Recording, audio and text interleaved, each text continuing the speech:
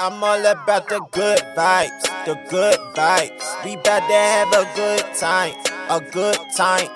Leave my problems all behind, all behind. We living out the good life, yeah. I ain't gotta worry about a thing. Oh no. Had some obstacles I overcame. Oh yeah. You don't have to ever be the same. Oh Lord. Cause when we change the mind, we change the game. Coming through clutch. Coming through clutch. Coming through clutch. Yo, what's going on, everybody? It's your boy Kenny Clutch with another episode on the Clutchvision podcast. I got a very special edition podcast for you guys today, coming like live from everywhere, all over the country right now. We got several different guests in the house for you guys tonight.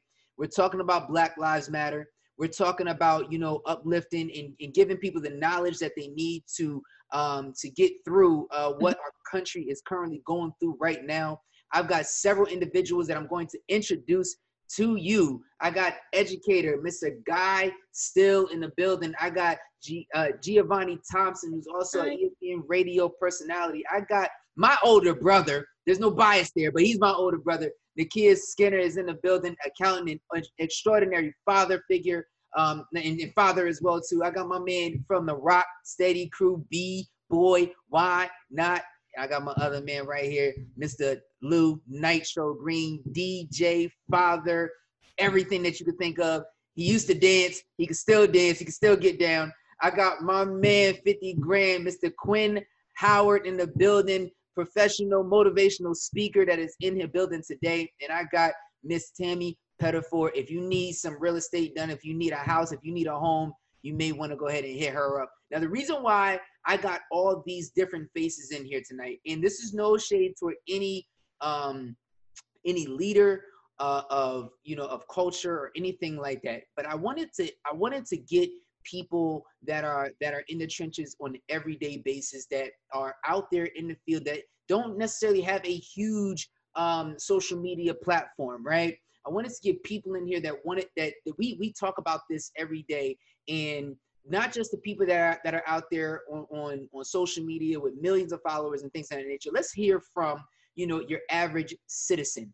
That's who I think that we need to hear from, because and not saying that all the knowledge it goes to them, but I believe that these people have a voice as well too that we need to hear, and I think you guys are going to definitely benefit from these individuals. So guys, first and foremost, thank you all for coming out.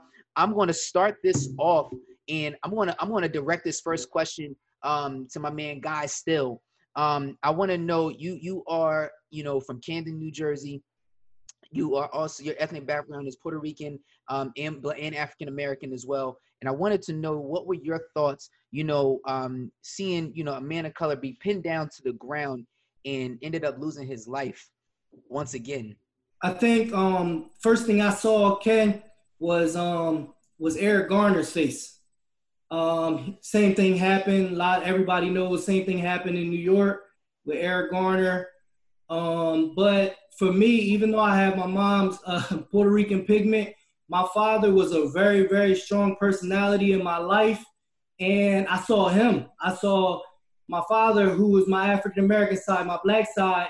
I saw my uncles. I saw my ancestors. I saw, it was a lot of pain in that video. A lot of people really asked me where the pain was coming from and why I was kind of consuming myself with it. But it came and it stemmed from a lot of past hurt and past things that I've seen my ancestors and my father and my relatives go through. Giovanni, I want to direct the question to you from a female perspective. What were your first initial thoughts? To be honest, my first initial thoughts was, oh God, here we go again. That's really what my honest thought was.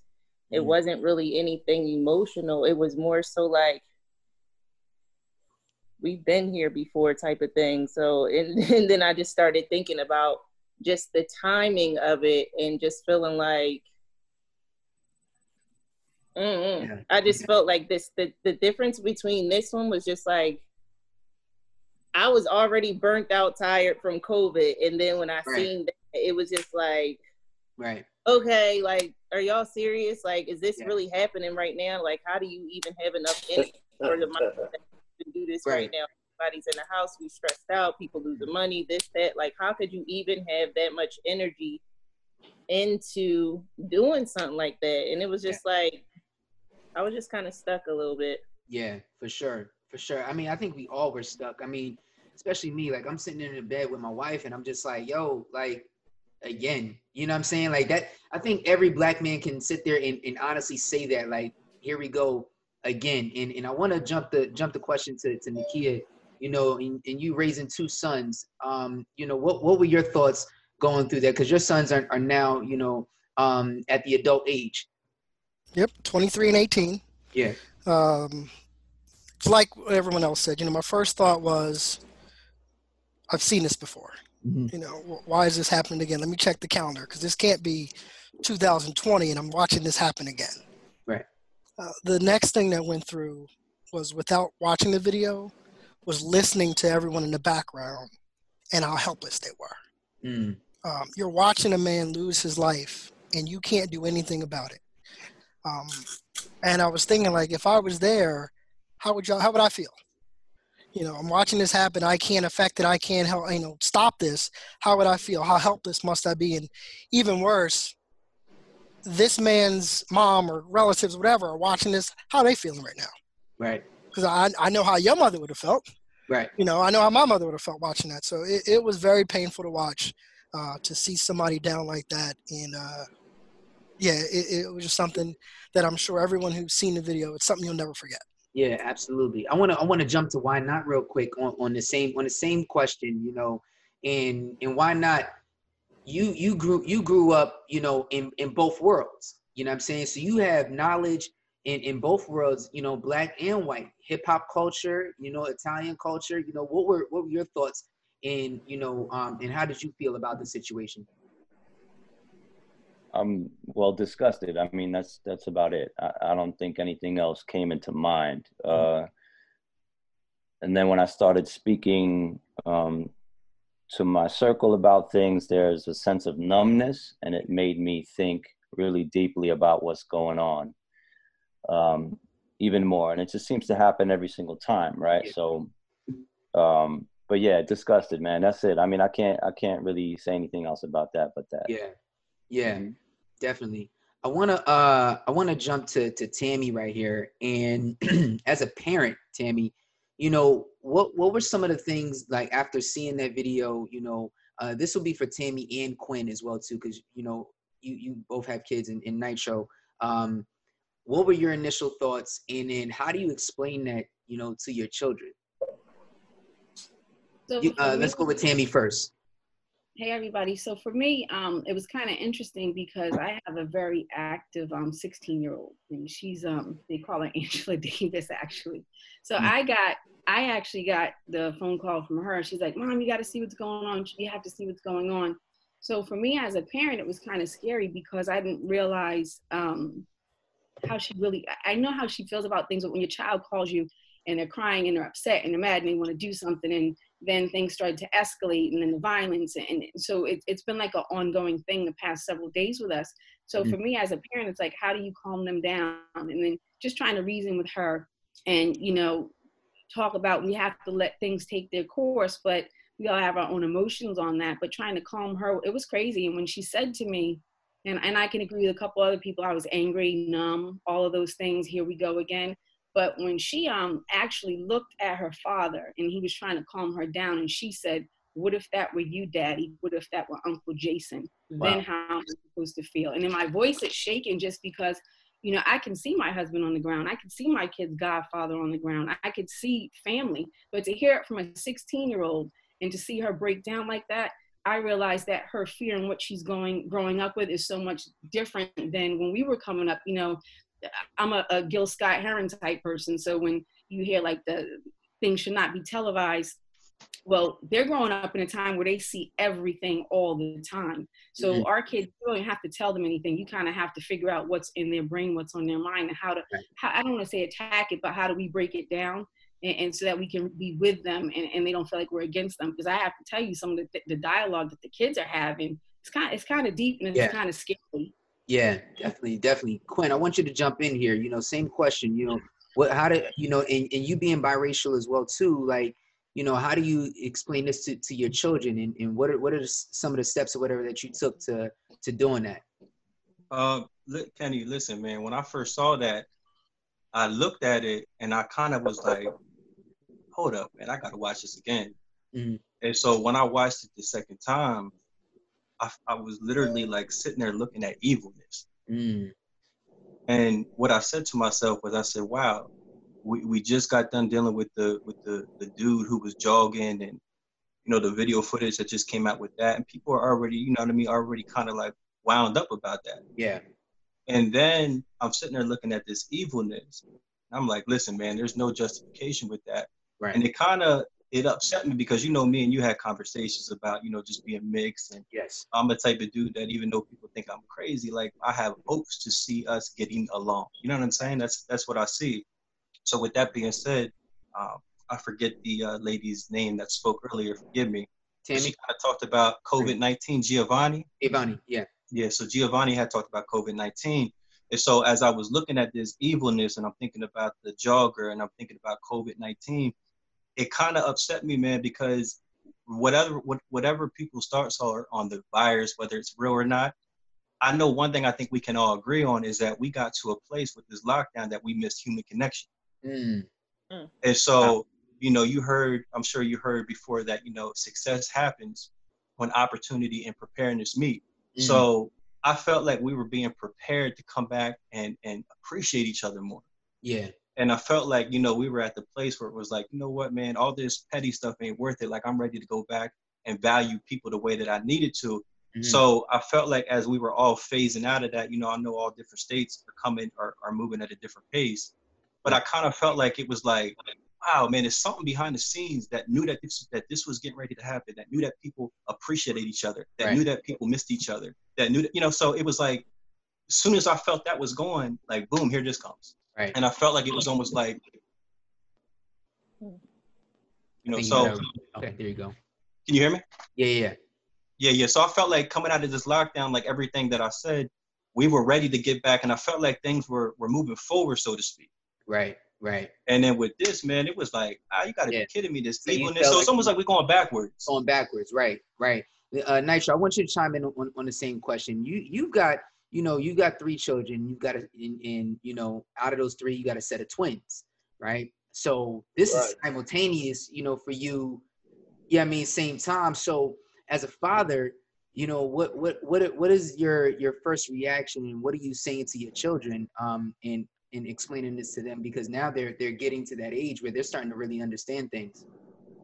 Well, the first thing I want to touch on is, you know, I want to thank everybody for their honesty, because I think honesty is, you know, the biggest key in this.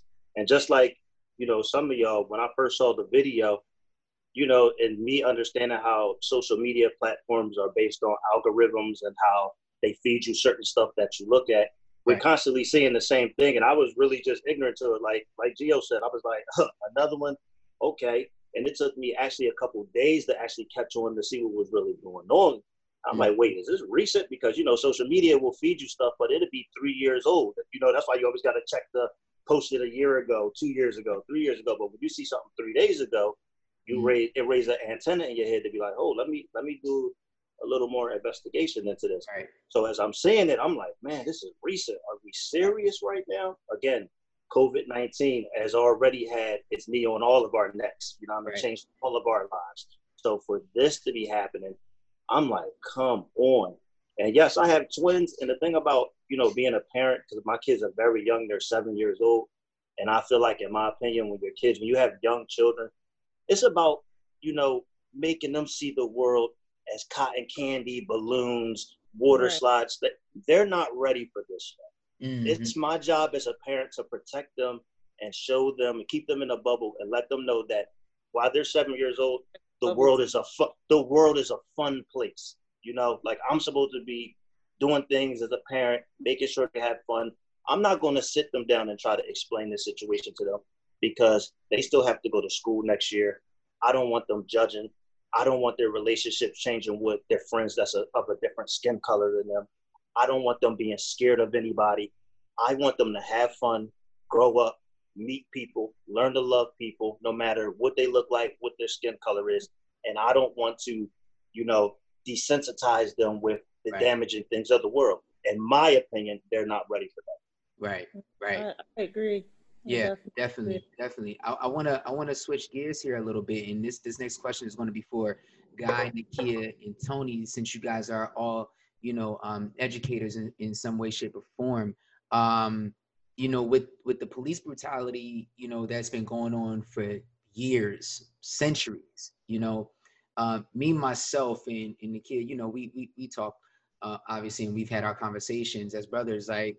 You know, we get into these situations, especially as young people, right? As 17, 18-year-olds, when we get a license and we start driving, and then boom, we get pulled over, and then we don't know our rights, right? We don't know our rights. We don't know what to do. We're ignorant to what the law is because nobody's teaching us the law.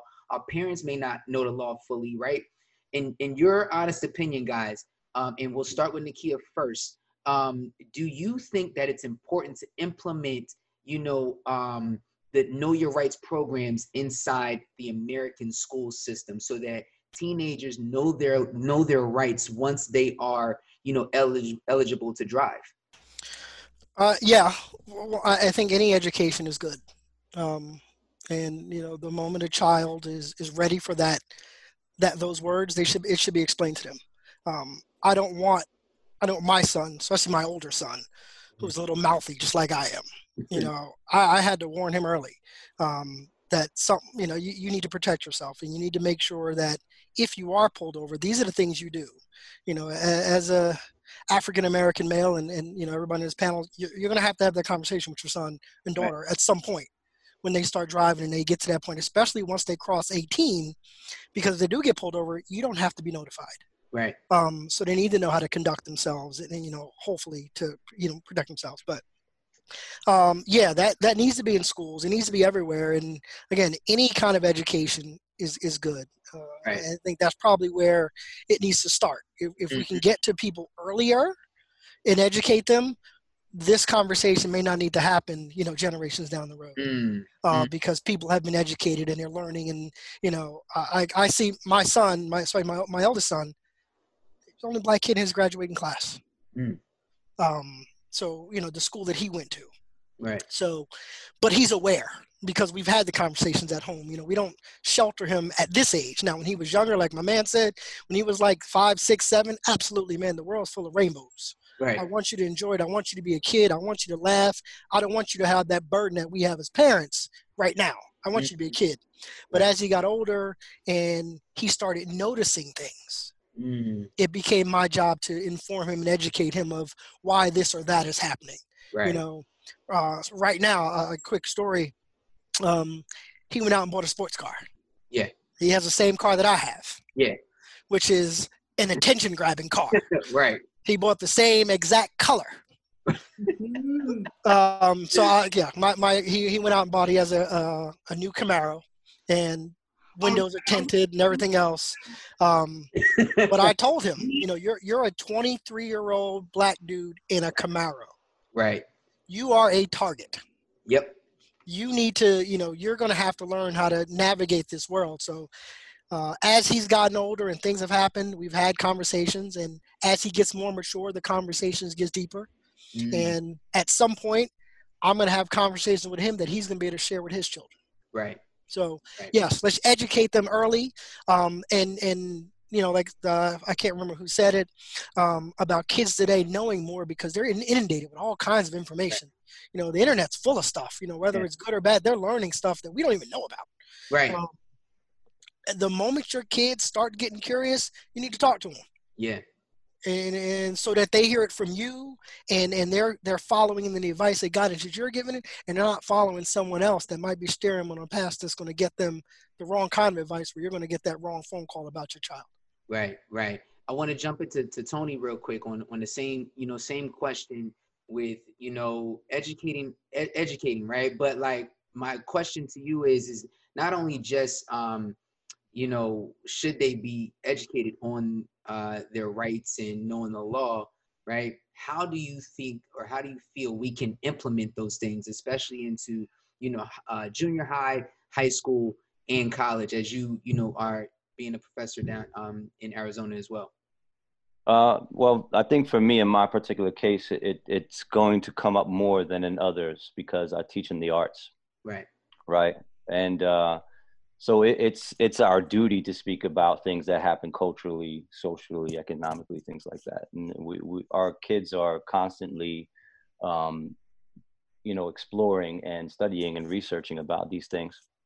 And after this, what's happening now, I do believe, because we're out of school right now, but we'll be back again in September, they're going to come back hyper aware of these types of situations. And what I don't understand, because I teach on a university level, is how is that going to impact the younger grades, grade levels? And those institutions might have to think about what that's going to mean for them. But I do believe the first thing that they might want to think about is how their institutions are being policed, because all institutions do have police presence. And they're going to be questioned for sure. I'm already seeing it online. My school, I teach at Arizona State University. They have been putting out statements because they're also getting a lot of emails about it. In a way, this is something that I think is extremely important and should have been done before, right? And there's a lot of things in school systems that need to have been implemented a long time ago. But I do believe this will push that forward, and I hope that they really think about it. And it's very important for them to know their rights. If they knew more about that, they would also know that what's happening right now is their rights are not being acknowledged. And they need to know that. It's important for them to know that, and important for them to know what steps to take if that does happen. So yes, it's extremely important. I agree. Kenny, can I say something to that? Because Tony just made a good point, because when he said that people don't know that their rights are being violated. And I think that's the ultimate problem, is that what do you do when the people that's supposed to be enforcing law, they're doing their job wrong? So you can have all the education in the world, but what is our education versus these people who have a little bit of federal or government power who's abusing their authority against us?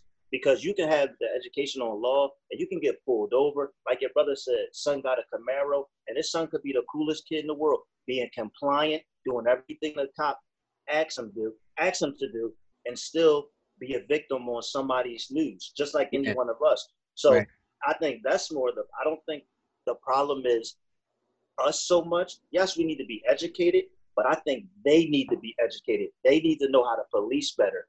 I have a theory to where I believe, and I grew up in the hood, and some of y'all know me, I grew up in the streets on a small block in Germantown, and I seen some crazy things.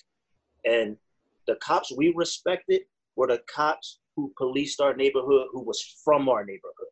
Because they know the neighborhood, they know the people of the neighborhood, they know the atmosphere, they know the attitude, they know the energy of the neighborhood. And I think that's something where they need to work on. They need to work on police graduating from the academy and going straight to police the neighborhood where they're from, where they can have a connection and an understanding with the community, opposed to you might put a white cop in an all-black neighborhood. He might come from a neighborhood where he's never seen a black person before, but only on TV. Yeah, that's a good point. How you gonna put him in the neighborhood to police something he's never encountered or dealt with a day in his life?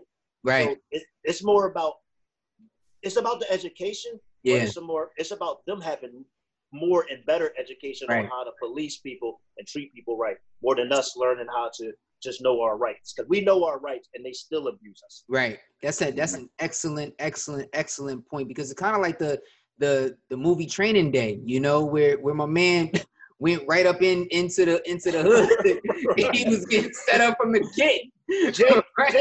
Jake ain't know what he was doing. He was like, yo, he's like, oh, I got a rookie? Okay. He wasn't ready. He wasn't ready. All right, let's go. You know? Kenny, can I just add one more thing to this convo? So, you know, being the positions that I think teachers can really look at what's happening in terms of the landscape right now and really hold their institutions accountable.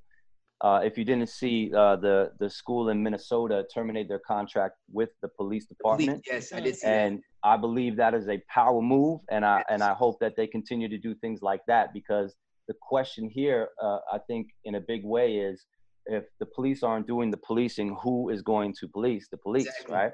So if we continuously take things, which is what the defund the police thing, I believe, is about, right? So this whole idea of you know, letting them know that what they can't do, that you violated our rights, and these are ways that we're going to speak out about it. So I think the universities have a big thing that they can actually make a move on that themselves. Right, that's dope. Yep. Guy, I want you to jump in. I want you to jump in here, but wait. But let me set this up for you. So, you know, before you go in, Nikia said something, you know, very profound as well too.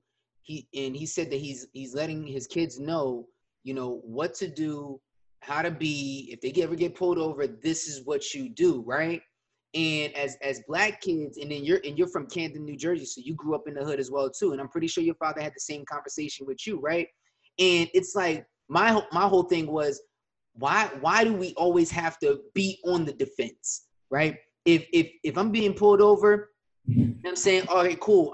If I was speeding, my bad. You know what I'm saying? Like, I'll slow down. All right, cool. You know, but why do I always have to feel like I got to have my hands on the wheel? You know what I'm saying? Don't make no sudden moves or anything like that. I'm already mentally on the defense mode, right? So you growing up in the hood and being an educator as well too at Rutgers. So how do you transform that? And if you can, you know, add to the same question. I'm going to hit on a little bit of what everybody said, because everybody had good points.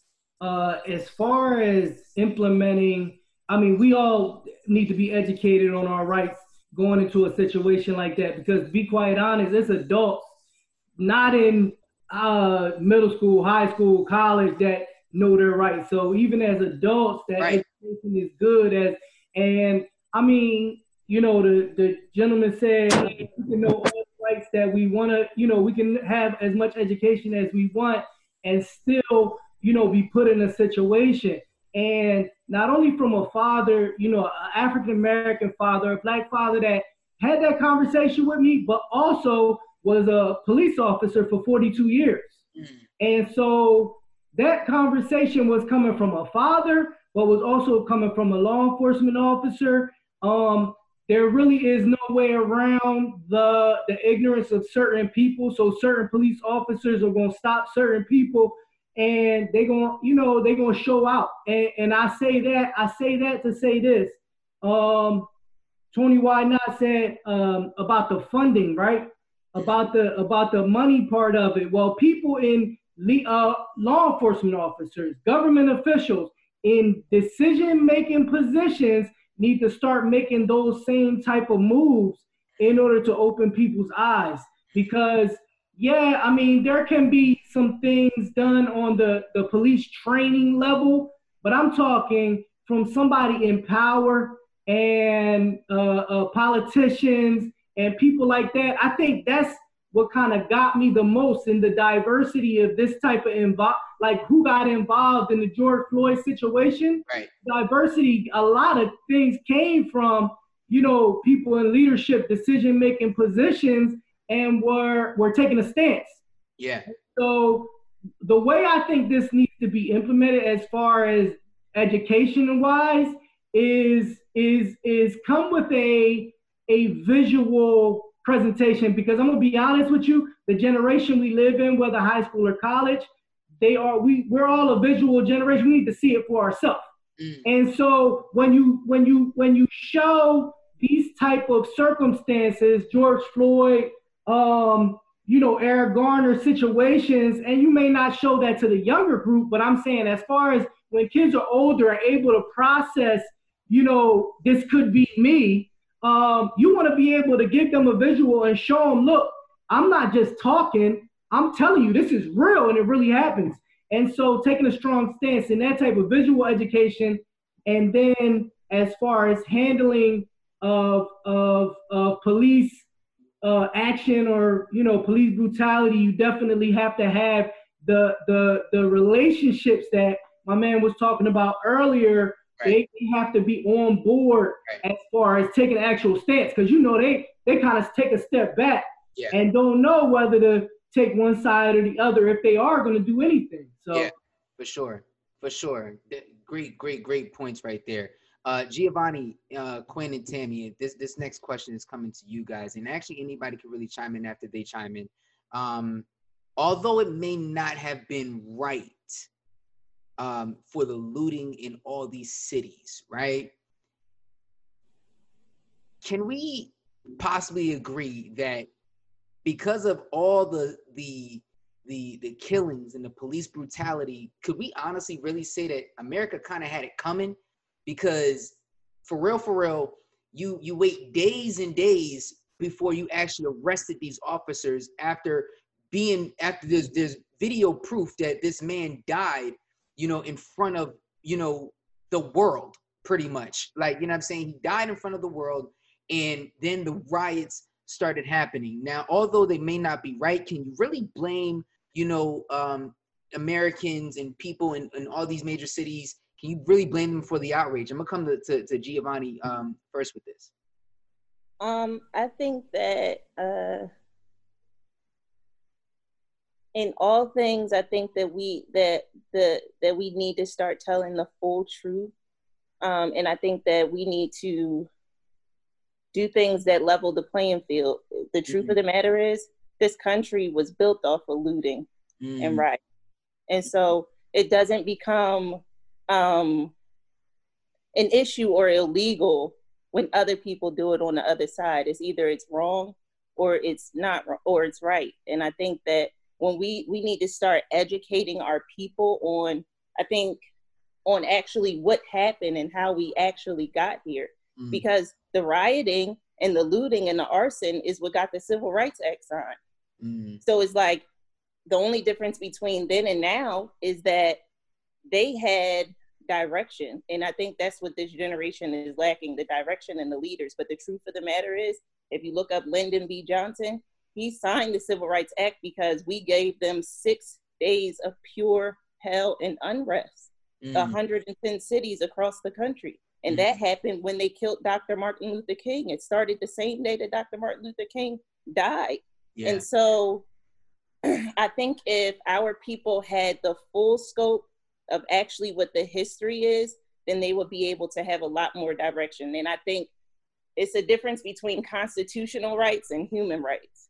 My human right is because God created me and he put me on this earth. So you can't necessarily dictate how it is that I respond to something as me being a human. Now, the Constitution may say otherwise from man, but my human right, it should be to defend how it is that I feel and to defend my liberties and defend my right as me being on this earth. And I think that's where the misconception comes in. I think that they continue to twist those things. And I mean, for Black people, when you really look at it, or for people of color, the truth of the matter is when this country was put together, we were not even considered to be all the way human. So it's like we continue to ask people for something that they really never had for us from the beginning. So I think that the full education is going to be super important moving forward in regards to taking the lid off of the controlled education that they put in schools, because the controlled education pushes peaceful protests. And Dr. Martin Luther King was a person of peace. No, he wanted peace, but he didn't do things peacefully all the time. Right. He got arrested so many times, and he was not getting arrested with, oh, y'all come, oh, just put these cuffs on me. Right. No, that's how it happened. That's not how it happened. Right. And so I think that they tell us that, so then they can kind of push the narrative to try to keep us in control. And so I think that if our people really knew what actually happened, in order for us to get to this point, then we'd be able to move. And it wouldn't be so many people like, oh, You built down my business. Well, back then they didn't give a crap, because if you was black and you didn't do nothing for your community, your business was getting burnt down too. And you didn't have a say, because it was about either you with us or you against us, no matter what the color was. And when you look at the, what did they call it? The Holy Uprising Week. That's when they did the riots after Martin Luther King. They burnt down their own communities, and they did that because before Martin Luther King died, he was trying to push the Fair Housing Act. And so their thought process was, if we burn down our situation, we will make you give us something that's better than what it is that we had. And so people don't even understand, not to say, this is what I'm with. Whatever you do, do it with a purpose and have a plan. Because there's some people out there that's peacefully protesting that don't even know what they protesting about. And don't have a clue, and it's going home. Not a clue. It's like, oh yeah, I was out there, y'all. And oh yeah, and it don't even matter. And they could have stayed they behind home. And then there's some people out there that's burning down buildings, doing whatever it is that they want to do, and they still don't even have a plan for the next day or the next month or the next year. So for me, I think that they all in the same pot of ignorance. And until we get some real direction, it's just stupid on both sides, for real, for real. But I think that we actually, as a people, we have to take the responsibility to start educating our communities so that they know what it is that's going on. And I think that if people have the full truth, then they can move in truth, and they will be able to actually accomplish something. So that's my thoughts on that. Facts. Go ahead, Quinn. I want you to chime in. Preach. Hey, she was preach. Yeah, Giovanni, what you said, I 100% agree with. And I don't say that to be a yes person. And as you were sitting there talking, right, God downloaded this in my spirit. We all know, right, like as believers, not trying to make everything conspiracy or whatever, but, you know, we know behind everything, this is good versus evil. Right. You know what I'm saying? So this is a spiritual, this is spiritual warfare. And so I'm saying that because I don't blame them. I may not agree with everything, but I can understand. You know what I mean? And the reason I said that goes back to what I said earlier. Remember when I said, like, the climate, you know what I mean? You got to wait for things to be right to push an agenda. Right. And so, not trying to make this church right now, but it is what it is, man. But when Jesus was approached, when he was alone, when he was approached after many days, it was after 40 days, it was when he was weak. And so as things are moving forward and as things are beginning to unfold, even though we can see that there may be a brighter future, there may be a need for a human connection and ready to value people, like the enemy knew that people were tired of being home the way we were, tired of thinking about jobs and businesses and so on. And so I'm saying that because as I watched it, man, and I see things in the spirit, you know, I don't want to make everything so religious, so to speak, but I really try to take things not just off of social media, like the dude said earlier, but I like to see what they're showing me and then be able to say, okay, God, what are you showing me? What am I supposed to see in this? And so what I'm getting at is that as I see what's taking place right now in this good versus evil fight and spiritual warfare, I see that the enemy waited for the perfect time. And I think that there was a breakthrough that God wanted to take us to the next level. Not that he's not in control, but I believe that it was the perfect time for the enemy to set up his agenda when people were weak and people were at a place where they're like, nah, man, not right now. Like, I'm tired of this, man. Like, this is old. This got to stop. And so I think what we're seeing is people were just fed up. People are fed up, man. And whether or not people are taking advantage of being an opportunist and going and getting some, you know, paper towels or whatever, beyond that, man, you know what I'm saying? This is real. Right. Definitely. Thank you so much for that. Tammie, go ahead and chime in here real quick. So I like both of the points that were made by Giovanni and Quinn. I think one of the things that Giovanni mentioned is the education piece. So for me, and I'm from Boston originally, but being here in New Jersey, I noticed with Camden and with Newark, they both were places that had huge riots at one time, and their cities were burned down and taken down. So I kind of look at it like, if you look how peaceful Newark has been, how peaceful Camden has been, and because I do a lot of work in Camden, I spend a lot of time in the community meetings and in late nights in the city and at City Hall. One thing I can say that the police force there, when it changed to the county police force, they really took an initiative. Everybody's going to have their own opinion, But when I'm in the meetings, they're listening to the residents, they're hearing the residents, and they talk about some real life things in those meetings. But to see the residents and the police force together in a peaceful march, to me, I think is important. And I think that if more communities came together and we had more dialogue, it's going to be a better thing, and more education. But I think that comes from dialogue. So, you know, with this COVID thing, I don't know. Sometimes I question if we weren't all locked up and in the house, with what happened to George Floyd, would it have gotten this amount of attention? So then it kind of goes to Quinn's point. This is kind of like for me, I feel like God has spoken. He's like, it's time. So I think that even in the community I live in, it's weird. You know, we're one of a few Black families here. But it's different, but you can see people trying to dialogue, or people coming out on the lawn. I don't know if it's real or not, their intentions, but I think dialogue and the togetherness and talking about things is good. And that's kind of my take on it. I think Giovanni, she put a real, she said it the way she said. Put that stamp on it. Yeah, she put that. You really did. I could dig it. So I'm gonna come to Nitro. I'm gonna come to Nitro right here on this next question. Hey, Kenny. Yeah, I want to touch on that other question too, Kenny. Yeah. Oh, go ahead. For a minute. Yeah, go ahead. So, all right, first of all, Giovanni, thank you. I caught myself sitting here listening and looking for the plate to go around, because we should have taken up a collection for the way you put that one in. So thank you. I really did appreciate it. But with regard to the rioting and looting that's going on, my fear with it all is the same thing that happened with Colin Kaepernick. People were so stuck on the action that they missed the message behind it. Right. Talk about it. You had people, and I'm not going to, name all these yahoos, right? Who were so focused on how dare he kneel and disrespect the flag and blah, blah, blah, blah, blah. First of all, my father was in the Navy. Right. So, and Kenny, your dad was, a military man also. Yep. Army. So if you go back to it, the person who told Kaepernick to kneel was a military person. He's a Green Beret.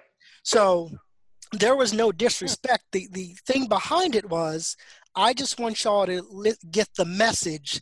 Stop paying attention to the action. Exactly, Drew. So my problem with the rioting is when you watch the news, unfortunately, the news likes to portray it as, and I think the young lady said something about do it with purpose. Mm-hmm. I think there's a lot of looters and rioters who are just like the Joker and Batman. Some people just like to watch stuff burn. There's no purpose in it. They just woke up and was like, you know what, today I'm going to F this up. Right. Without anything being behind it. No thought. So what my fear with the rioting is, the people who we want to listen to the message are too busy focusing on the action, and they're going to miss the opportunity to get educated on the message, and we're going to end up repeating this cycle again. Same thing over and over again. Right. The hope is that the younger people, like my man's kids, who he said are 7 and such, they're getting the message, so that when they're put in a place of leadership, them and their classmates and that whole generation, when they're put in a place of leadership, this stuff doesn't happen again. Right. Just like with any organization, or when I speak to kids and such, I always like to bring things back to sports, because I think that makes it easier for them. Right. The team is going to always take its cue from its best player. Mm-hmm. That's the direction and the way your team is going to go. So when you got a guy like Steph Curry who focuses on team, everybody's going to follow that.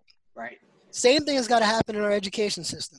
Mm-hmm. While we are upset with the police, and absolutely they should all be held accountable, anyone who steps on line does what they're doing, but the issue is the environment and the system in place that doesn't really punish them for that action.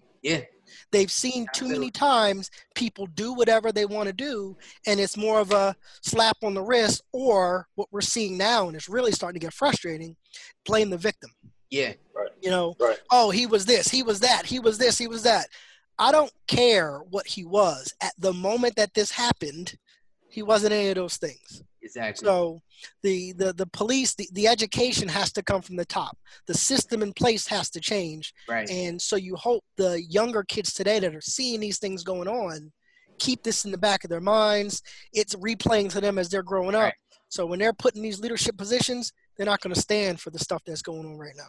Exactly. Right. So I want to jump to you real quick, Lou, in a second. I'm gonna try to make it real fast. Go ahead. But let me set this up for you because Nikia made a great point, and I wanted you specifically to lead this next question, and then everybody else can go ahead and jump in from here. Just raise your hand, you know, if you want to chime in next, and I'll pick you to go. But he said something very, very dope that I think we need to address, and it's about the system that we have right now, right? The system that we have right now, it don't work. You know what I'm saying? It's just not working, right? So Lou, you coming from, you know, the streets of Philadelphia, you know what I'm saying? In your personal opinion, and not just opinion, but experience as well too, how do we break the system to build a new one that works for our nation? Well, I really think we are breaking the system right now. Right. And a short story, it's funny because with me being a talker, doing radio and all of that back in the day when I was a kid, I never used to be a talker. And I always remember my grandma always saying, one day you're going to find your voice. Mm-hmm. So to me, our culture, our generation has found its voice. Mm-hmm. That's where the burning buildings down come from. That's where the looting, that's where the anger comes from, because people are now wanting to be heard. Hey, I'm on the 50-yard line about burning the buildings. One side of me say, hey, y'all shouldn't be doing that.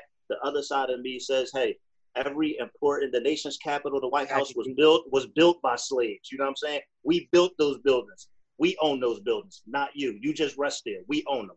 You know, and like Gio and Quinn actually had such a very strong point on the last question, which ties into this, to where, you know, they really summed it up all the way. And I want to touch on something that Quinn said, because I'm with you, bro. You know, we got to really pay attention. And when I say us, I'm not talking about black people. I'm talking about us, black, white, purple, green, yellow. I'm talking about like-minded. I'm talking about the conscious. I look at us as a group. We're the conscious people. We know what's going on. We have the knowledge. We can see the bullshit. Excuse my language. Right. And we got to remember this, because I'm a spiritual man too. God is always working. But we have to remember Satan is always working as well. And we have to always put that in perspective to where, when did this happen? This happened. We're already going through COVID-19. We're actually getting away from COVID-19. Right. Things are starting to open back up. And then this just piles back on us. Guess what? That's the devil. Now, guess what? We putting all these people together to protest. Guess what's happening? COVID-19 numbers are spiking right back up when we started to get them under control. So we got to watch how the devil plays, and we have to be conscious not to fall into his trap, because he's like, oh, okay, everything's about to open back up. Let me hit y'all with this so massive amount of people can get together, protest, and be sick again to put y'all back on lockdown, because everybody's out there because they're hurt. They're not even worried about their sickness no more. They're out there, they're getting tear gassed, they're coughing, they're getting maced, they're coughing on each other. And then after George Floyd is laid to rest and a couple weeks go by, and we think the world is going to be operating at its normal capacity, no, they're going to say, well, guess what, guys? We got to do another 30-day lockdown, because with all the protesting and looting, COVID numbers have spiked back up to the most outrageous numbers America has ever seen. So we have to pay attention how we address and go about situations, but at the same time, still let our voices be heard. You know, that's why I respect everybody who's out there breaking windows and yelling and protesting and still wearing those masks, because those are people who are not falling into the trap. But you see a lot of people who don't have masks on. You know what I'm saying? And I don't condone criminal. Yo, if you out there just to be a criminal, like, come on, bro. I'm not rocking with you. Some people just want an excuse just to do just to go shit. Break something. You know what I'm saying? Like we not rocking with no one cares about that, because the one thing I hate a person who contradicts himself. And Kenny, me and you talked about this. Absolutely. Listen to me. This is the type of person I am.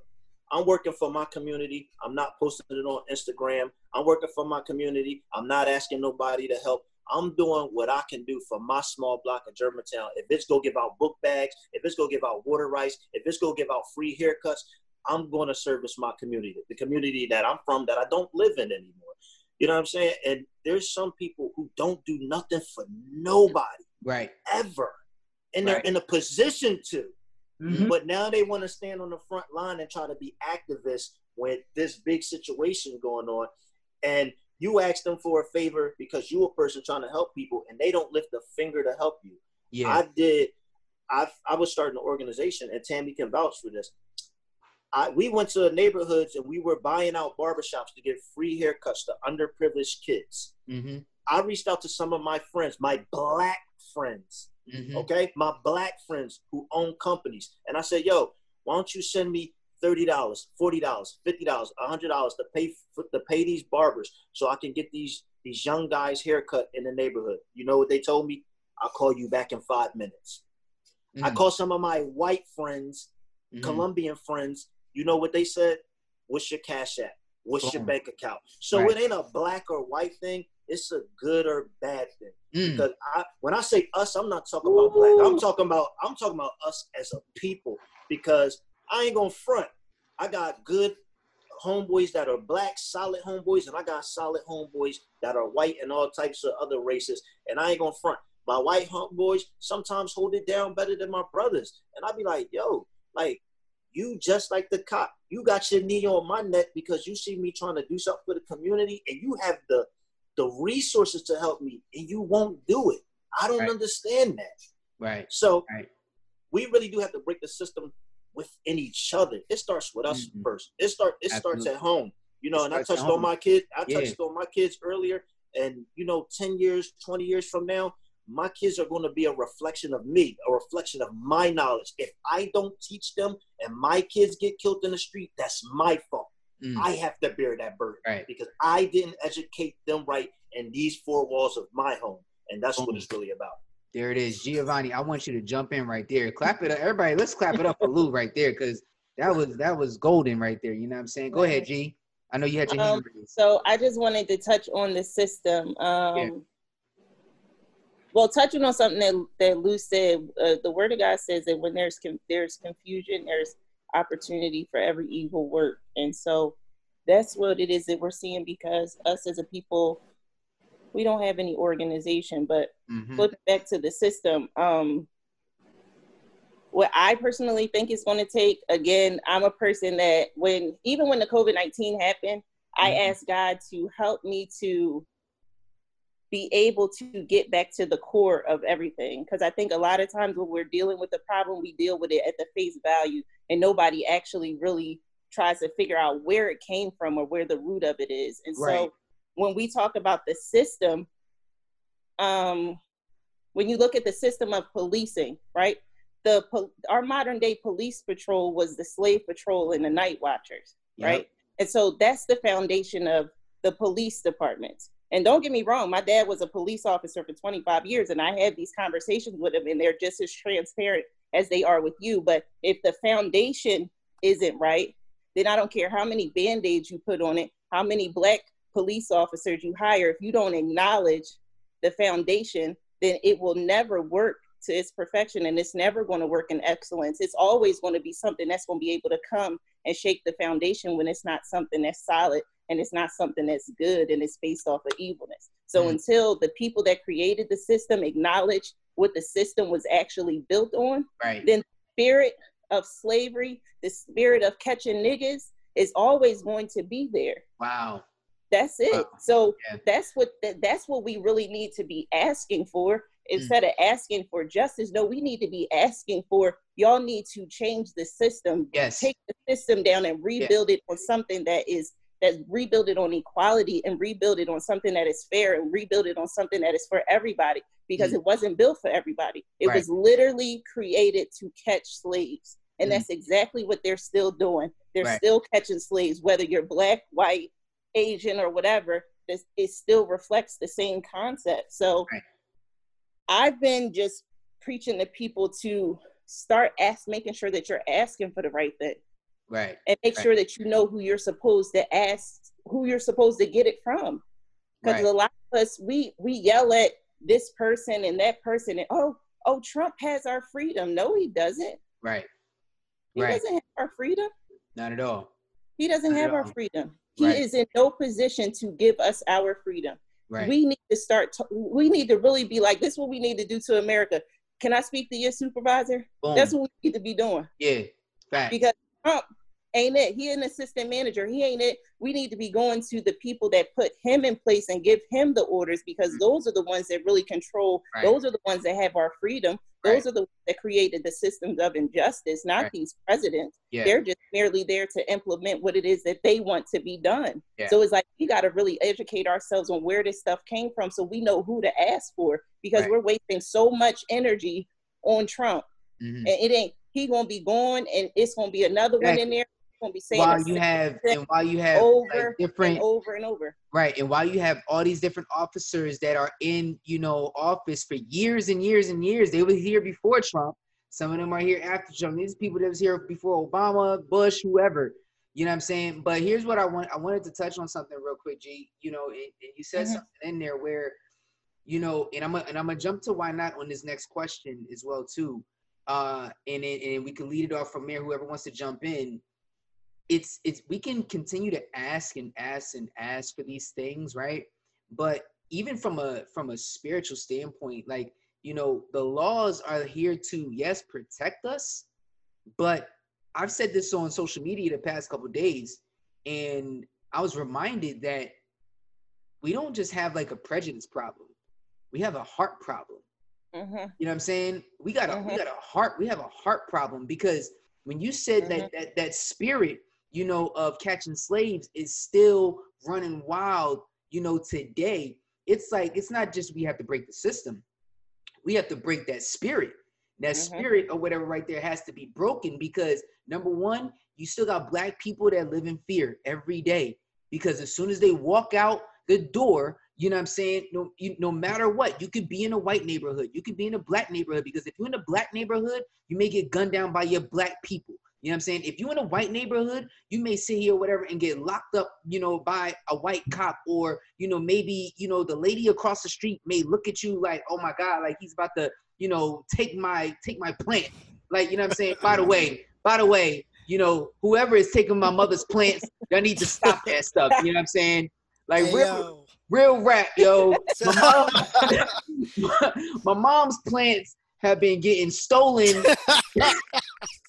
off her lawn for the past year, yo. My mom has a green thumb, and I'm putting the order out right now. Stop stealing my mother's plants, y'all. I'm saying, you know who you are. I'm about to come for y'all, man. You know what I'm saying? Kenny, what's your mom's address? I can get some free plants. Hey, Kenny. Hold on. What kind of plants? Kenny, you mind if I say something real quick? Go ahead, Quinn. So listen, first of all, I'm gonna stop going after Giovanni, man. Listen, I feel like I'm playing a game of horse, and I'm standing behind a sharpshooter. Right. Yeah, I said, man, I gotta get out of line and start going behind somebody else. But Lou, listen, man, I could have dropped the mic, bro. Like, when you were talking, it could have been game over. Yeah. Because I really felt that, and I started thinking about what you said earlier, Kenny, when you said, like, why do we gotta feel a certain type of way? Yeah. You know what I mean? And the truth is, we felt these kind of ways before this happened. You know what I'm saying? Exactly. And I'm gonna be real with you. Like, tonight I was driving, and I'm light, and my family is like, we're so light that if we came in here and I turned off this LED light, you still see us. Right. You know what I'm saying? So we light, so I don't have he's following me because I'm dark. Right. You know what I'm saying? But tonight when I was in the car driving and we were just going to the park, like, we were going around a little turn, the cop was in the church parking lot, he comes out, and I'm like, yo, why do I feel uncomfortable? Like, I know we're going through this, but I'm like, I'm not doing anything. Like, I'm a stand-up dude. Like, I'm with my kids, but I'm thinking in my head, and they don't have no idea. These thoughts are like, yo, if something happens, my young kids are in the car. Right. And I'm a light-skinned dude that can't use the excuse of being dark, like I said, but I'm still a human being that can feel this. Right. You know what I'm saying? Right. And so I started thinking about what we were saying, and it's like something got to change, because there's no way that I can have a job, and because I come in 5 minutes late, that at the average job, you ready to fire me. Yeah. But for some reason, outside of the average job, when you get into law enforcement, it's like you get multiple chances. Yep. You know what I'm saying? And so my thing is, like, how do they get all these chances and you ready to fire me for showing up 5 minutes late, but they can kill a man? And it's like, hey, we're gonna take days, and you got to think about it. We're gonna think about this for a while, and Right. so I just think that we got to keep taking our stance. We got to keep doing what we're doing right now. Like, we got to be able to shift. Zoom. Not only do I wish I would have bought some stock in Zoom, but I think Right. that we gotta be able to use what God has given us. He says that He'll always give us a way of escape. Yeah. And the other thing He says is that be angry, but sin not. Yeah. And so I think that it's okay to be angry, but we got so much sin within ourselves, and we're ready to, like Giovanni said, blame Trump and blame the white man and blame the black man.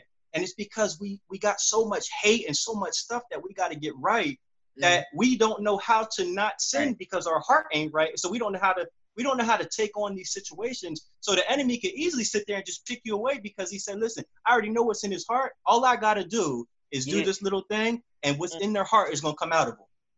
Right. Hold on real quick, guy. I'm gonna come to you, but I wanted to get Ynot in on this real quick, and then I'm gonna jump. This question is gonna be for both of you guys, and then anybody else that wants to chime in, just go ahead and raise your hand. Like, I wanna ask you this question, Ynot? Like, you know, with everything that's going on now, right? And you've got people of all different ethnicities coming out, white, Puerto Rican, you know what I'm saying? Whatever. Doesn't matter who they are. They're coming out now in support of Black Lives Matter, right? And I've seen different celebrities come out, at a high ranking as well, too, say, like, this is wrong and we got to change and we got to do something, right? And we have to start now.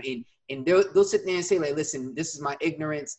My man Drew Brees, I like Drew Brees, you know what I'm saying? Even Drew Brees said something ignorant the other day, you know what I mean? But the change has to happen. And then I heard another guy, I forget his name, is John something. He said that, it's up to, the white man to change this, because Black people have been asking for years. They can't continue to keep asking the same thing over and over again when we're the ones that caused this problem, and we're the ones that did this, right? My question to you is, and then we'll jump it right to Guy.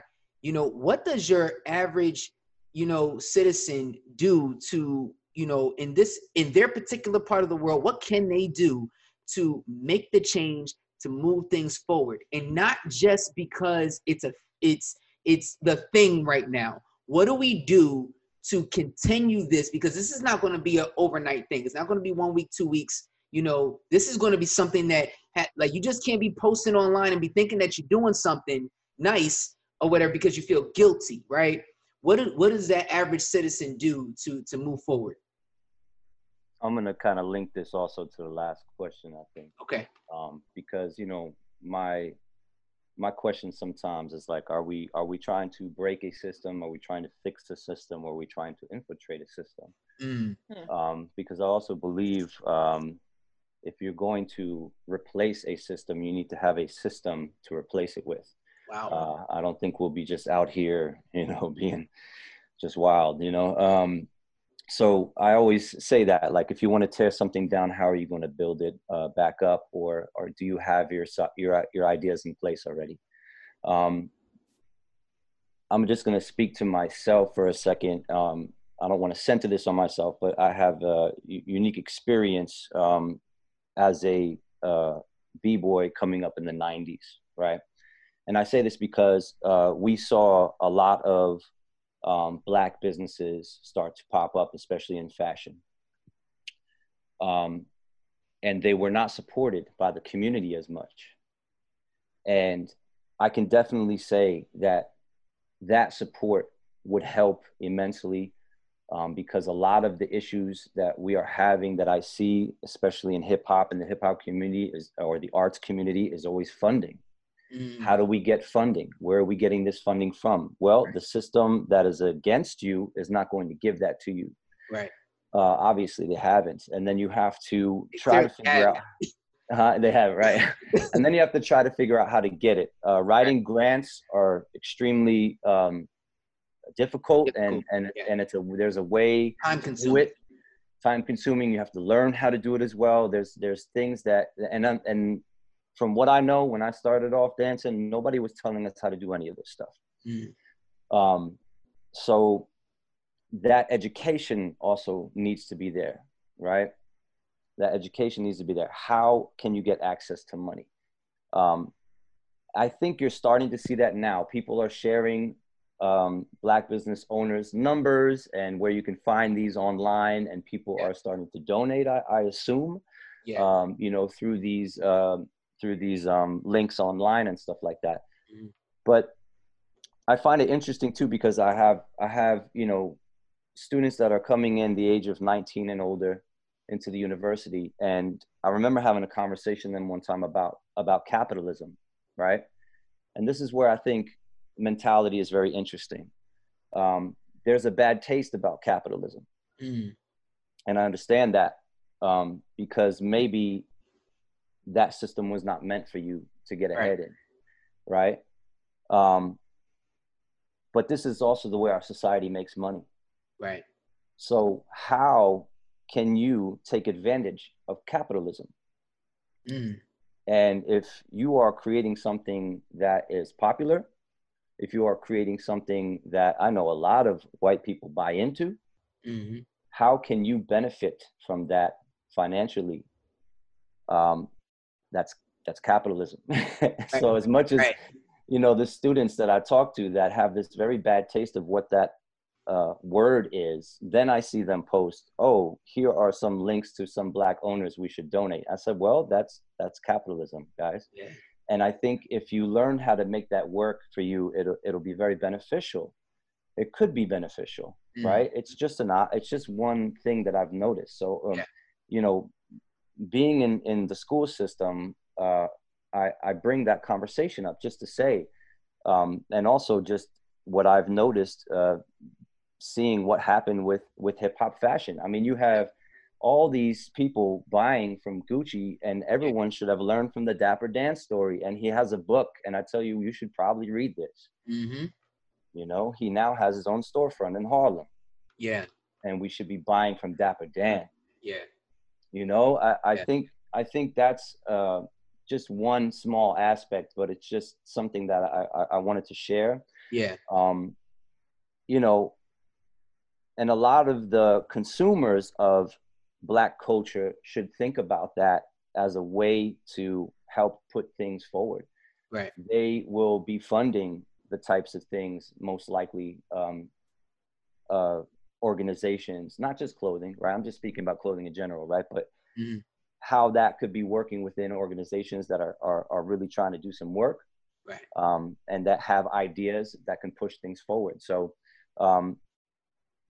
and again, I think the marketing concept, like you see how I post online sometimes on Instagram, I'm saying, hey, what are we doing in terms of marketing for each other? And this is just speaking from an independent artist point of view, but I think this can work for most, right? You know, because most of our programs in art are not funded. So how do we do this, right? I think there's certain things that can be taught, learned, and then we can go forward with that. So sharing resources beyond actual money itself. You know, I try to do that through my own Instagram, as you know. I try to say, hey, listen, these are some things you can practice and learn. We're learning through the music industry also now how to own the things of your music as well, right? So again, I'm maybe only speaking to an artist point of view, but I think this can kind of go into other aspects. Definitely. And Kenny, on that note, I have to go because I have a Arizona community Zoom meeting to go to right now. So good. We appreciate I just want to say thank you guys so much. Yeah, it was beautiful to share this time with you guys. And going to jumping ahead to your last question, yes, these conversations do help. I've been having a whole bunch of them. I am open to them. I am really excited about the times right now because of the conversations. We started seeing them in COVID even before everyone was outraged by what they saw on their screens. I started to see people speaking to each other because they were at home. And I think this is great. And I think we should continue. And I want to thank you also for asking me to be on the platform, Kenny. Yes, we appreciate you, Ynot. Make sure you guys go ahead and follow BBoy Ynot. That's Ynot on Instagram. Make sure you guys go ahead and follow Ynotism on Instagram. My man, 50 grand. We appreciate you, Ynot. We see you later, big boy. Thanks, Kenny. All right, thank you all. All right, Tony. So Guy, we're almost wrapped up here or whatever, but I want you to jump in here. You know, how can you know, your average citizen move forward? You know, no matter what your ethnicity is, you know, what can you be doing to push forward to solve this issue? Yeah. I think this is something we all do. We all hit on as far as educating and education. Right. What I'm gonna do is I'm gonna kind of move backwards into my point. What makes this so difficult is there's a lot of different conversations that are happening and needs to be had.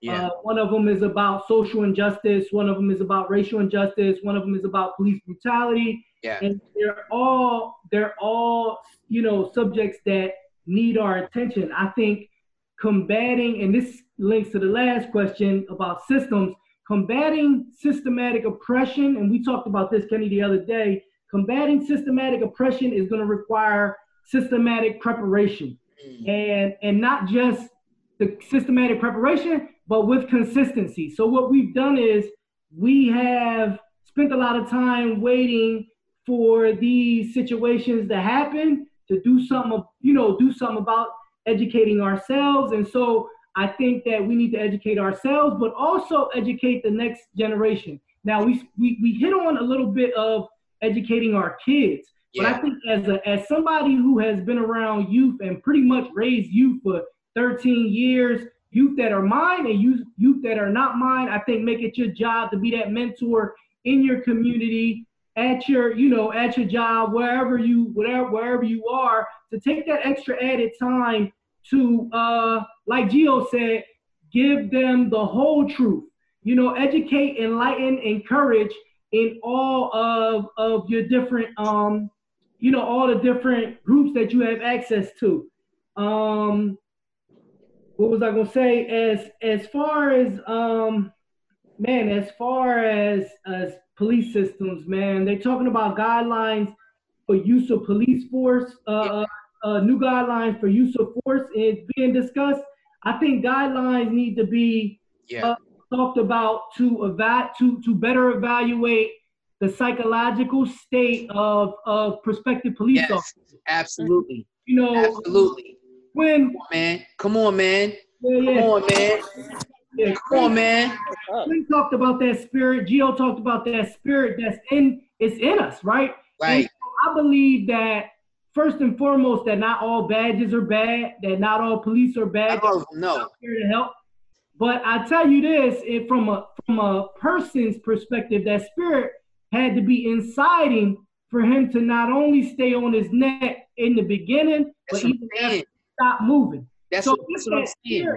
It was that spirit that you guys were referring to that I applaud y'all talking about, because it's a person thing. Like you said, it's a person thing, and the psychological evaluations of prospective police need to be that conversation needs to be re-engaged in order to go forward in a productive fashion. Definitely. I think that these officers, you know, and again, not all officers are bad. You know what I'm saying? Not all of them. But we speaking for real facts right now, that these guys need to be evaluated, you know, more frequently, like a drug test. You know what I'm saying? It should be like a pop-up drug test to where they're being evaluated mentally, because there's got to be something wrong with you if you're going to sit there and hold your knee on a man's neck for 8 to 10 minutes or whatever the case may be. You got to have something psychologically wrong with you, man, that you are going to do that to an individual. So my whole take is that if that's the case, then who's the chief of police? Who like, yo, go see this. Yeah, this man needs to see the site. Yo, you can't be out in the field protecting our people because you're not right mentally right now. Let's get you behind the desk for a couple of months and everything till you get right, reevaluate, get your mental right, you know what I'm saying, and then put you back out in the field, because we can't have you out here killing people, you know, and causing an uproar, because now they're taking money out of our pocket, and everybody know we don't want that, right? You know what I'm saying? So I know that G or it was Nitro. Nitro, you're going to chime in here, and then we're going to go to the last question. The last question is going to be like a rapid-fire question. I want to give everybody 1 minute to chime in on that last question. So go ahead, Nitro. I'm gonna try to be really short on this. Now with this question, like you said, what can the average citizen do to change everything that's going on? The first thing that an average citizen has to do, all of us, they have to change this. They have to change their hearts. They have to change the feelings that they feel inside of them. Because, you know, people, even lie detector tests are, you know, they're built so to catch people in lies and do this. But if you notice, people have tricked them because people have created the mind capacity and the mind power to trick them. But the one thing that you can't trick is the heart. The Bible says that the heart is treacherous and it is also desperate.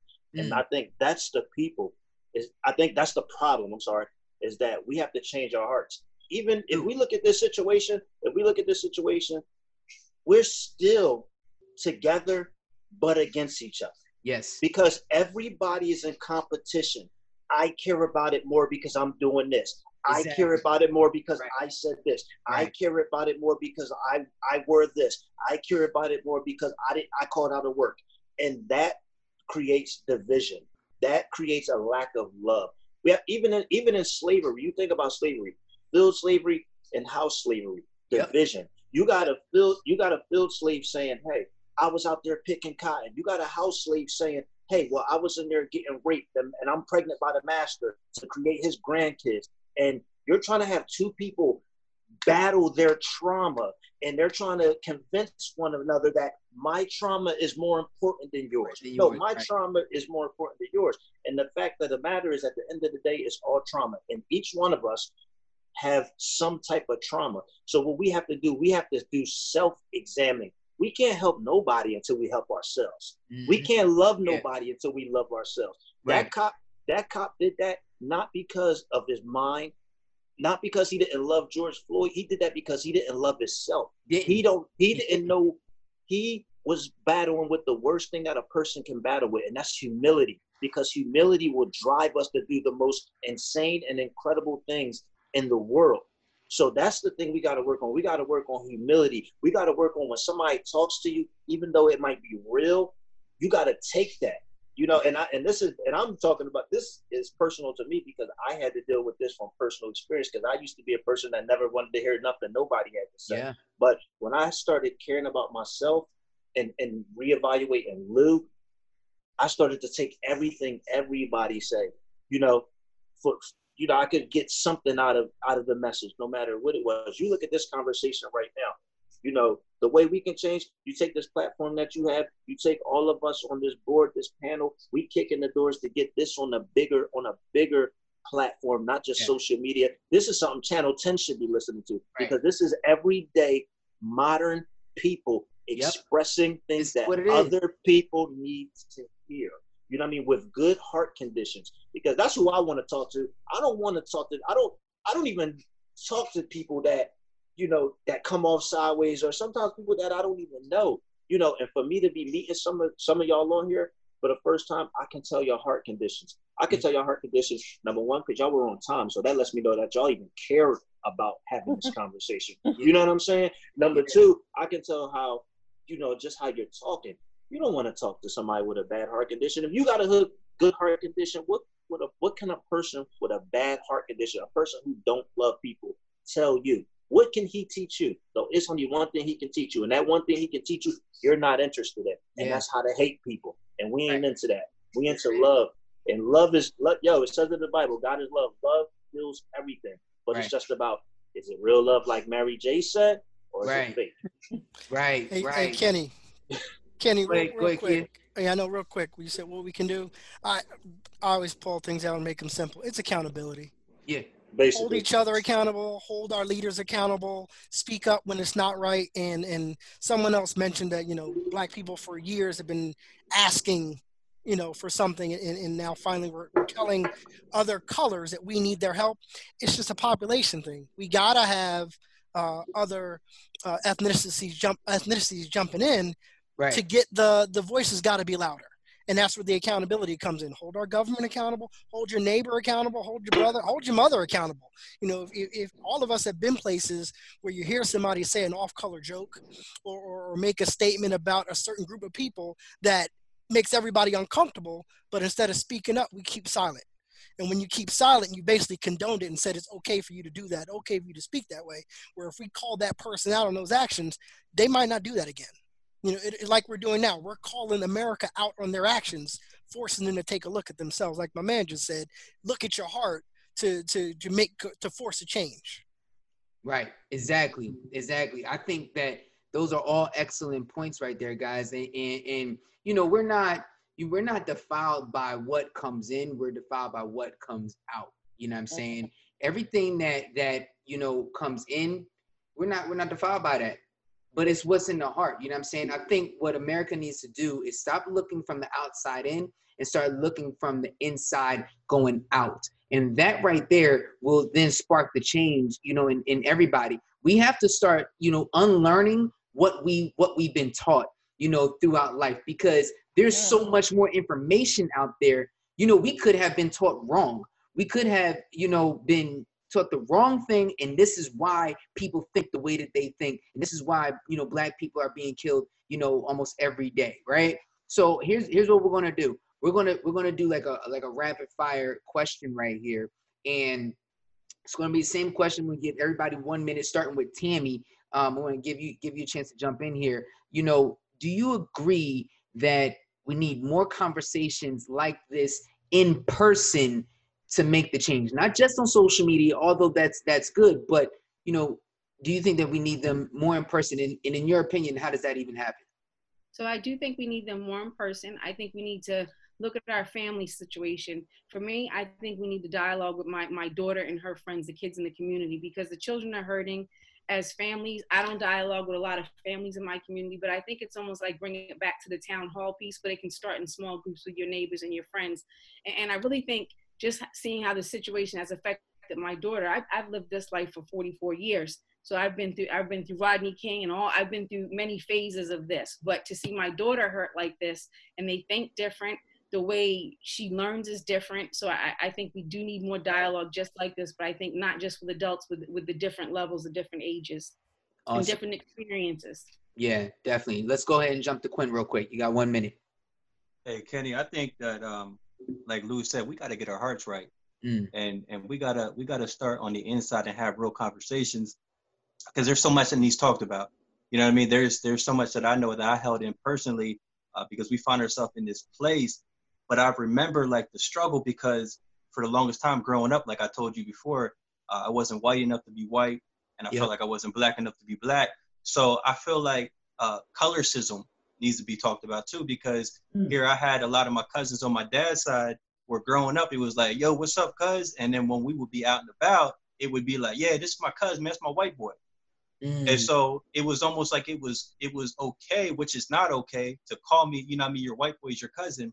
But now we find ourselves in a place where it's Black Lives Matter, and now we want to come together. And it keeps a lot of division, because I feel like it goes back to what Lou said. We go back to that field slave, house slave, and you're light, you got blue eyes, and it's just, it's all hate. And I think we got to get to that place where we begin to love ourselves. And I think that starts at home. Matter of fact, Mother Teresa said, if you want to change the world, go home and love your family. Yeah.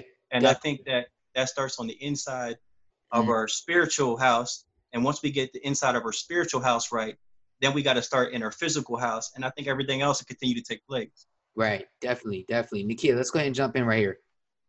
Yeah, as long as the conversations are like this, meaning that people are actually listening, you know, tomorrow, and no offense to anybody here, I won't remember anybody else's name. Right. But I'll remember what you said. And so as long as conversations are productive, where your people are actually listening, and instead of focusing on all the ways we're different, focus on the ways that we're all alike, and let's build from that point. These kind of conversations I had. Some of my best conversations are with these guys I've been playing ball with for the last 10 years, and we are the most diverse group of dudes. There's 15 of us, only 2 of us are Black. There's a couple of Jewish guys, white guys. There's 3 guys from Europe. I forgot one of them Slava countries from over there. But some of the conversations we have about the basic things, raising our kids, you know, how we like loving our families and playing ball. Best conversations I've ever had. And none of us are the same religion. We're not the same political standing, but we know what our common ground is, and we started there and then built from there. So if people can start doing that, I think conversations will be more productive. Yo, cool. Let's go with Guy. You got 1 minute, brother. Yeah, so just to hit on what you guys said, I believe these conversations are absolutely necessary in order to have the self-reflection piece and the accountability piece. When the conversation with my child is, why did the cop leave his knee on the guy's neck and didn't get up? Or why is the conversation with my child more about the looting than the ultimate purpose of why we're talking right now?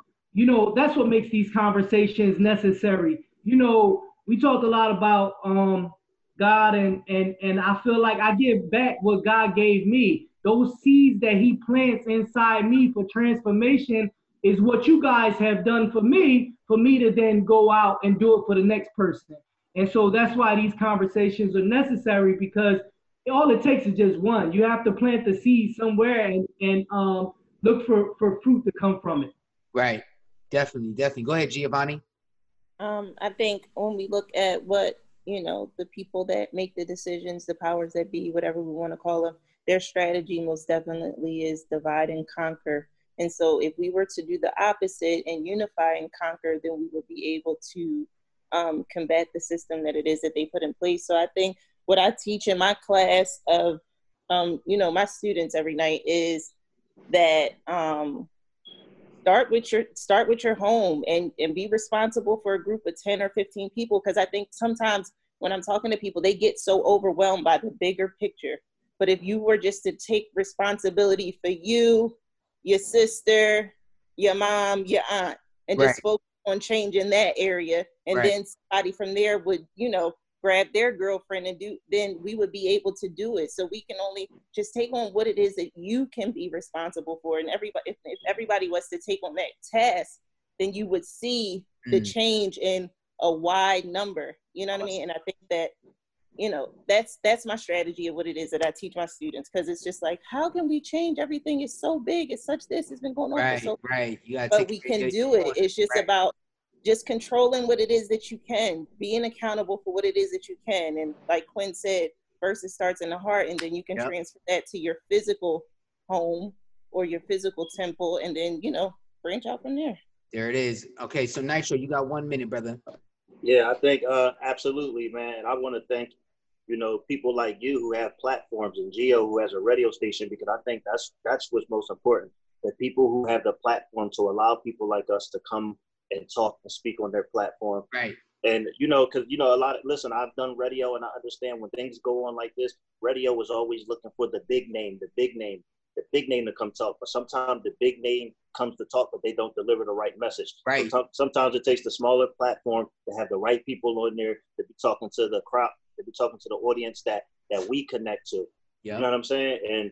And that's really, just what it is, that's man. Yeah. I want to just tell a story right quick, just based off of what he said. So true. My friend, everybody was so up in arms with that statue that they tore down, and everybody wants to talk to the mayor and this political person and whatever the case may be. You know who he had on his show?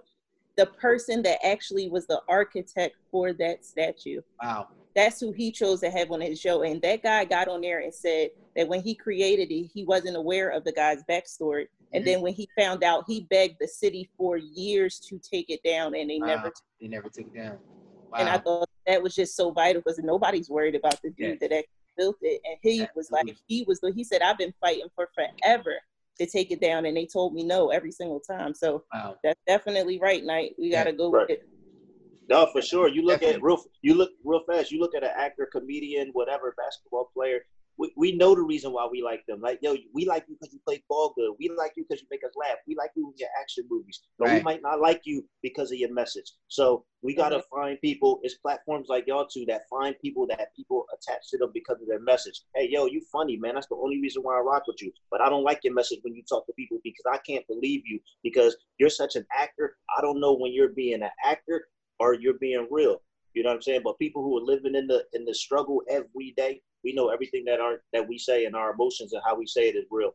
So, you know what I mean? Shout out I don't do radio no more, but shout out the platforms, man, like y'all, because y'all the ones that really matter out here, for real. Definitely, for sure. Listen, I say this all the time, guys, you know, and I've been saying this since all this stuff has been happening. Change doesn't start in the White House. Change starts in your house. I'm going to say that again. Change doesn't start in the White House. Change starts in your house. We have to sit here and educate our children. We have to educate our kids because, you know, we're training them and we're getting them for the next level. We're getting them ready for the real world.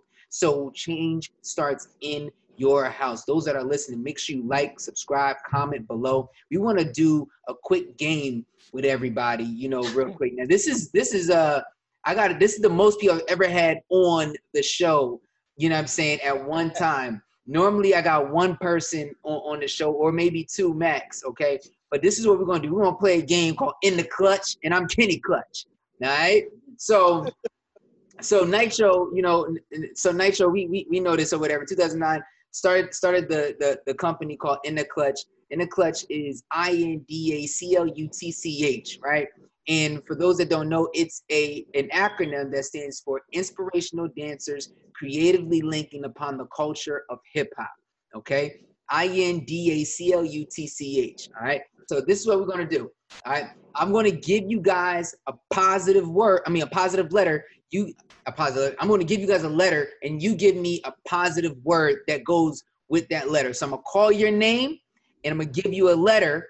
You give me a positive word that goes with that letter. Everybody got it? Oh, my God. All right. Let's go. It was kind of late to be making people think. Here we go. Here we go. All right, Tammie. Oh, Lord. You got I. Inspiration. Okay. I guess. Quinn. N. Say N? N. Next level. Okay.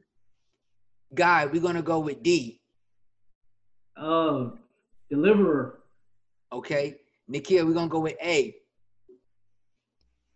Absolute. Giovanni, we're going to go with C.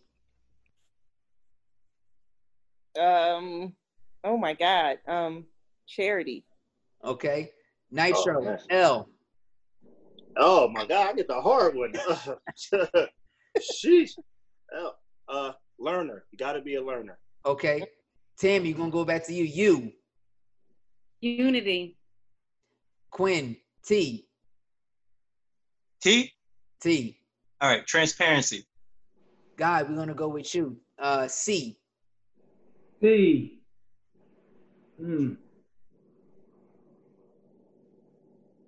Dang. Colorful, man. Colorful. Okay. All right. And Nikia, we're going to end it with you. H. Humble. There it is. That's clutch. That's clutch. That's clutch. Hey, nice to meet all y'all. I appreciate being on here, and thank you, Kenny, for the invite. And for my man, I had to be on time because if not, my mom would have called and yelled at me for leaving Kenny hanging. So, all right. There it is. There it is.